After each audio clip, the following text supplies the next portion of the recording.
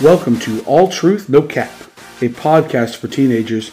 Please take a second to follow and leave a review. This will allow the podcast to appear more frequently in other people's feeds. If you do have a question or a topic that you'd like to hear, shoot me a message and we'll take some time to address that particular topic. Instagram handle is @BenMorrisseyYP, Facebook Ben Morrissey, or email is ben.morrissey@lbctheodore.com. If you do attend Lighthouse Baptist Church, just see me maybe at a service or shoot me a message. Whether if you have my number, shoot me a message, leave me a voicemail, call me, whatever the case may be. My goal is to help you in any way that I can.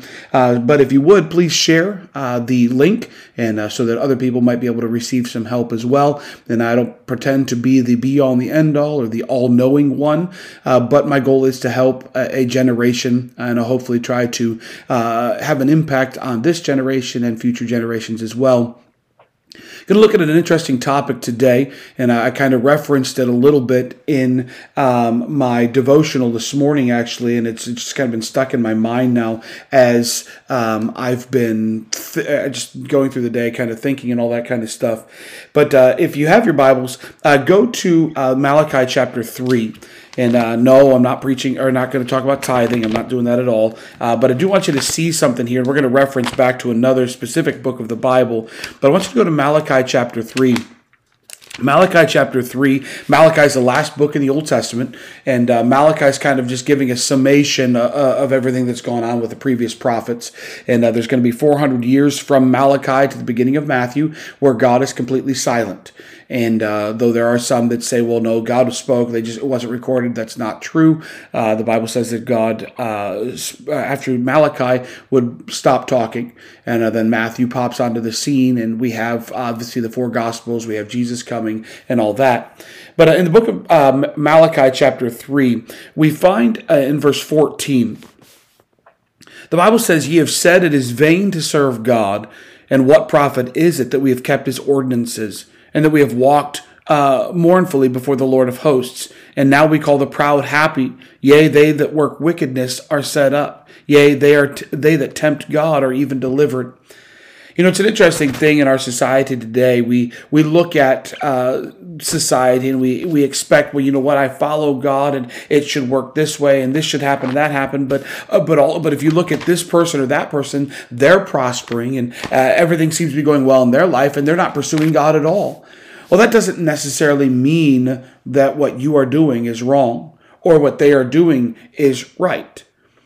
The Bible says that rain falls on the just and rain falls on the unjust. Rain being, in essence, a picture of blessing. But in regards to a thunderstorm, you know, it's not, you know, if I'm doing what's right, rain falls on my house, but my neighbor's not right with God. And so there's a block over that. And in turn, no rain's falling on that house. The Bible says rain falls on the just and the unjust. Just because it seems like somebody's life is going the way you'd like yours to, doesn't mean what you're doing is wrong or what they're doing is right. The entire book of Ecclesiastes gives reference to that same concept. I went there specifically because in that book of Malachi, or in that verse in Malachi, the Bible says that ye have said it is vain to serve God. Vanity, the Bible word for vanity is emptiness. It's pointless. There's no point to it. And what they're saying there in Malachi, or what Malachi's accusing Israel or Judah of saying is, look, to serve God, it's empty. There's no point to it. We see all this blessings falling on everybody else, and it seems like all I get for serving God is heartache. Now let me stop first, or before I even get into this in detail, and say serving God is something we're all called to. Okay, not just if you're called to be a preacher or a missionary or a pastor or a Christian school teacher and serving God full time. Though if God's called you to that, that's what you're supposed to do. But serving God is something we're meant to do as Christians in general. Our lives should be in service to God. The things that I do, the things that I say, the things that I listen to, the things that I view, the things that I promote, the things that I share on social media, the things I post on social media or like on social media, all that is meant to be in service to God. And it's not the point of the podcast right now, but ask yourself right now in regards to your social media, if we were to look through your story or to look through your shares or to look through your likes or your search history or your viewing history, maybe it's Snapchat or Discord or TikTok or Instagram, if we were to look through that, is it in service to God? Or is it in service to emptiness and service to self? And that's what we're going to look at a little bit here in Ecclesiastes. In Ecclesiastes, just for a point of reference, Solomon wrote Ecclesiastes, he wrote Proverbs, and he wrote the Song of Solomon. In Song of Solomon, we find him giving a picture kind of a man and woman as they're getting ready to be married and then being married. But then we find the joy and the happiness, and he's comparing his relationship with God to that, and just showing, look, there's a sweetness to it. I love every aspect of getting to spend time with God, and everything's great. And then the book of Proverbs comes along. And kind of giving Solomon giving his son some admonitions and saying, look, you know what? Back in the book of Song of Solomon, everything was great. I spent time with God the way that I should, and here are some things to avoid, and here are some things to do. That's why over and over we find my son, my son, my son, because he's trying to help that next generation have the same joy, have that same relationship with Christ that he had. But then we get to the book of Ecclesiastes. And Ecclesiastes is kind of the dark sheep, if you will, of the three books. And we find a bitter and cynical old man sitting back and looking back at his life and thinking, you know what, I pursued this and I pursued that. Now, I don't think what he's saying is he's not going back to his time in Song of Solomon saying, you know what, I regret that. I think what he's looking at is that time when he decided to add to himself 700 wives and 300 concubines. And when he began to pursue riches of this world, remember way back at the beginning when Solomon is made king, God comes to Solomon in a dream and says, Solomon, what do you desire of me? And I firmly believe that if Solomon would have said, you know what, I want to be the wealthiest king that's ever existed, I believe God would have blessed him with that. Or if he said, I wish I was the most powerful king that's ever reigned, I believe God would have blessed him with that. But he didn't. He said, God, give me wisdom. And the Bible says that God gave him wisdom and added to him riches and added to him power and influence. He added that to him because of the wisdom of asking for wisdom to rule his people. But then as time went on, the Bible says that Solomon began to pursue these wives, and some were political marriages, some were religious marriages, some were just marriages probably because he liked the way she looked. But in turn, he ends up with 700 wives and 300 concubines. And if you go back to, I forget the book in the Bible, but the Bible says that God told Israel, he said, look, when you get a king, this is before they even had Saul as their first king, but God said, eventually you're going to ask for a king. Eventually you're going to not be satisfied with me, and you're going to want a king. When you do, two rules I want you to abide by. Number one, do not let him add horses and chariots to his army, to his kingdom, because God knew if he did, he'd begin to think that he was winning the power, and that he was winning the battles, and that the power was his. So don't add to yourselves horses. But then second of all, he said, don't add to yourselves wives, not because of the power, but because they would turn your heart away. And God gave that specific example. And here in Solomon, we find that tragedy. And so then, like I said, so we find the book of Ecclesiastes, and I believe Solomon's looking back and thinking, you know what? Why? Why did I leave the beauty of what I wrote in Song of Solomon? Why did I leave the love and the compassion that I felt each and every day as I woke up and I spent time with God and I walked with him and he gave me wisdom? I left all that to chase, in this case, women, or to chase financial freedom or money or to pursue power. I chased everything that God had already given to me simply because it was more alluring to me than God was.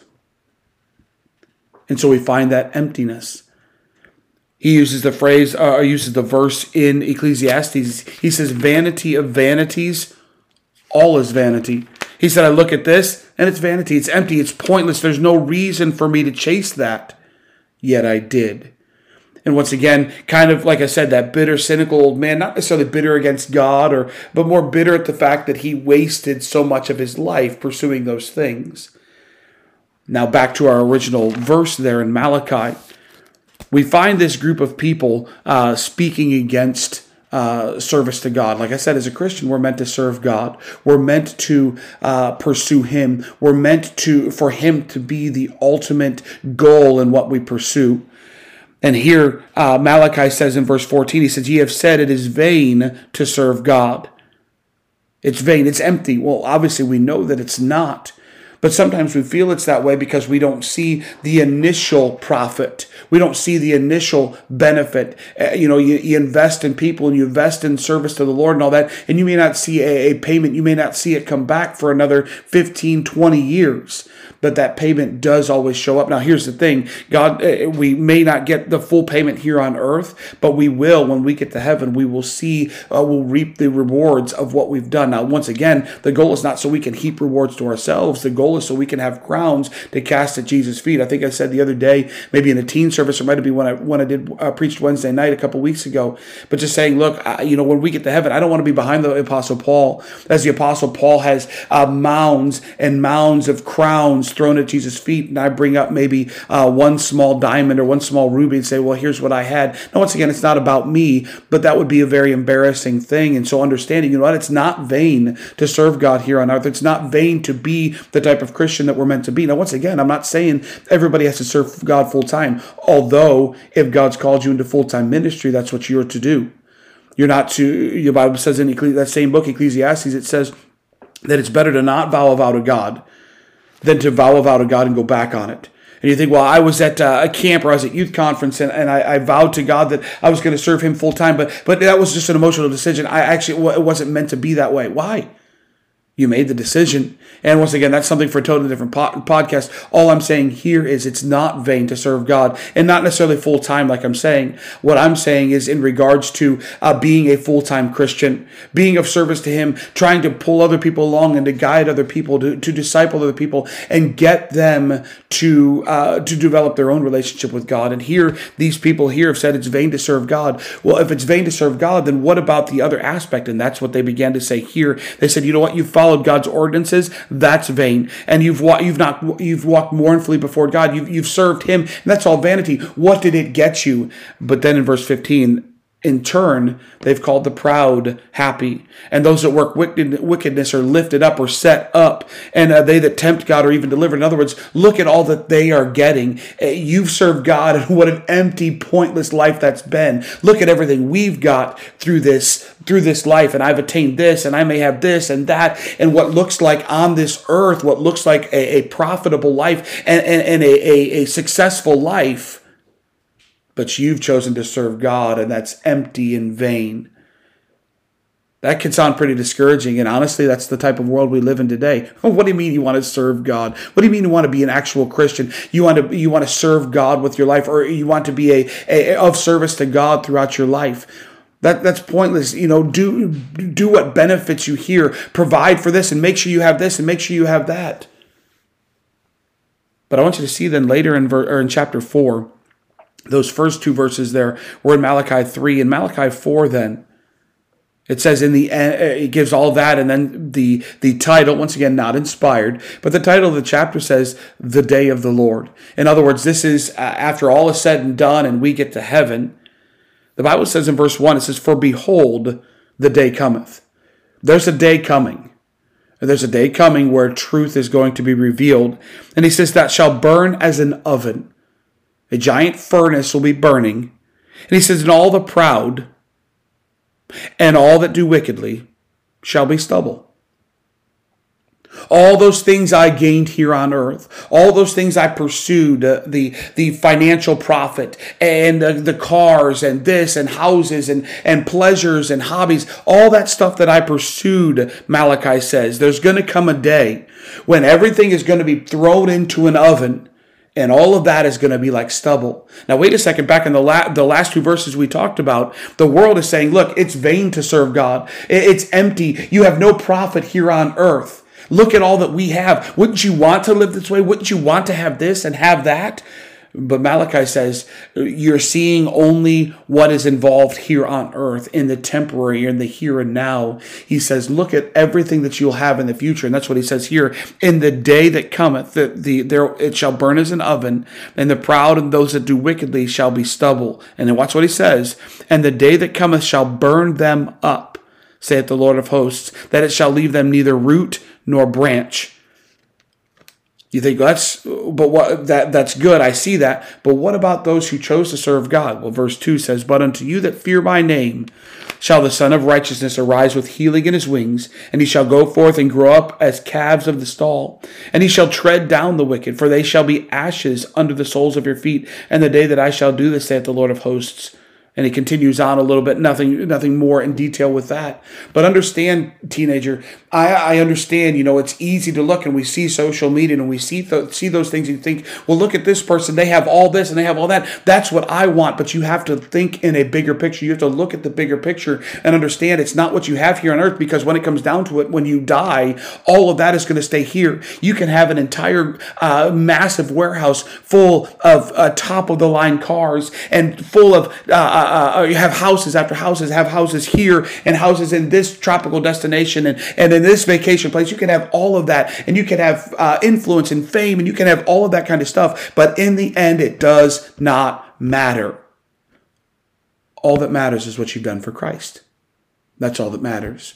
And that's what, unfortunately, like I said in that passage in Malachi, it perfectly sums up where we are as a society today, as Christians today. It's easy to look and think, but look, they have this and they have that. And to be honest with you, they do. But in the end, all that is going to go away. What are you doing with what Christ has given to you right now? Are you of benefit to Christ? Or are you pursuing things that really don't matter, things that are empty, things that are vain? Because like I said, the world's idea of what vanity is completely opposite of what God says vanity is. God says it's vanity to chase things of this world right now. Now, once again, I'm not saying don't provide for retirement. You're supposed to be a wise steward of what God has given to you. You're supposed to take care of things. I'm not saying destroy things and waste things just because, well, it doesn't matter. I'm not saying that at all. What I'm saying is when we pursue those things, in order to pursue that, I've got to leave something else behind. I can't pursue Christ the way I'm supposed to if I'm pursuing wealth. The Bible says that we can't serve God and mammon. We can't serve them. Now, they both exist in life. You can't live life without money. That's how we pay for things. And once again, God can provide all that. I'm not saying that at all. What I'm saying is when my pursuit becomes that, or my pursuit becomes rising in the corporate ladder, or becoming this or becoming that, and my pursuit is not Christ, I'm living a life of vanity. I'm living a life of emptiness. Now, some people, God has given wisdom in financial matters. And they're using that, and they do make money, but they also provide this, and they do this, and they do that. That's something that God has blessed them with. Not everybody's been blessed with that. It's using what God has given to you for Him, pursuing Him. God given you a good mind. Are you using that for Him or for you? God's given you a care for people. Are you using that for Him or are you using that for you? God's given you the ability to maybe to talk to anybody about anything. Are you using that for Him or using that for you? Ultimately, what it boils down to is, what are you doing for Christ right now? If you died today and people look back at your life, what have you done to serve Him? Well, I'm not sure. Okay. If we look back at your life and we take everything that you've accomplished to this point, has it been in service for you? Because according to Christ, that's vanity. The world says serving Christ with your life right now is vanity. Some people, your teenage years, it's training you to serve Christ. No, I think you should serve Christ now. Use the opportunities and talents God's given to you right now. Talk to others about Him. Use your influence for Him. There's no, why wait? What if you did die tomorrow? Well, I was just waiting. I was waiting for that opportunity. God provides opportunities every day. Are you using those opportunities? The world's view of vanity and God's view of vanity are completely different. Are you living for a life of vanity, fame, fortune, status? Or are you living a life for Christ? Something that's going to matter in the end. The Bible calls it gold, silver, and precious stones. Because in the end, that's all that's going to matter.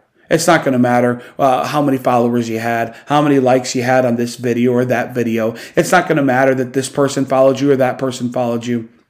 All that's going to matter is what you've done for Christ. Use the influence that you have. Use the talents and abilities that you have to further Him and to further His kingdom. Well, I hope it's been a help to you. Like I said, my goal is to try to help you navigate the world you live in. And as Christians, the world's getting darker. But as the world gets darker, it's much easier for the light of Christ to show. And I hope that shows through you. Well, I hope you have a great week. And like I said, until I see you next week, we'll see you later.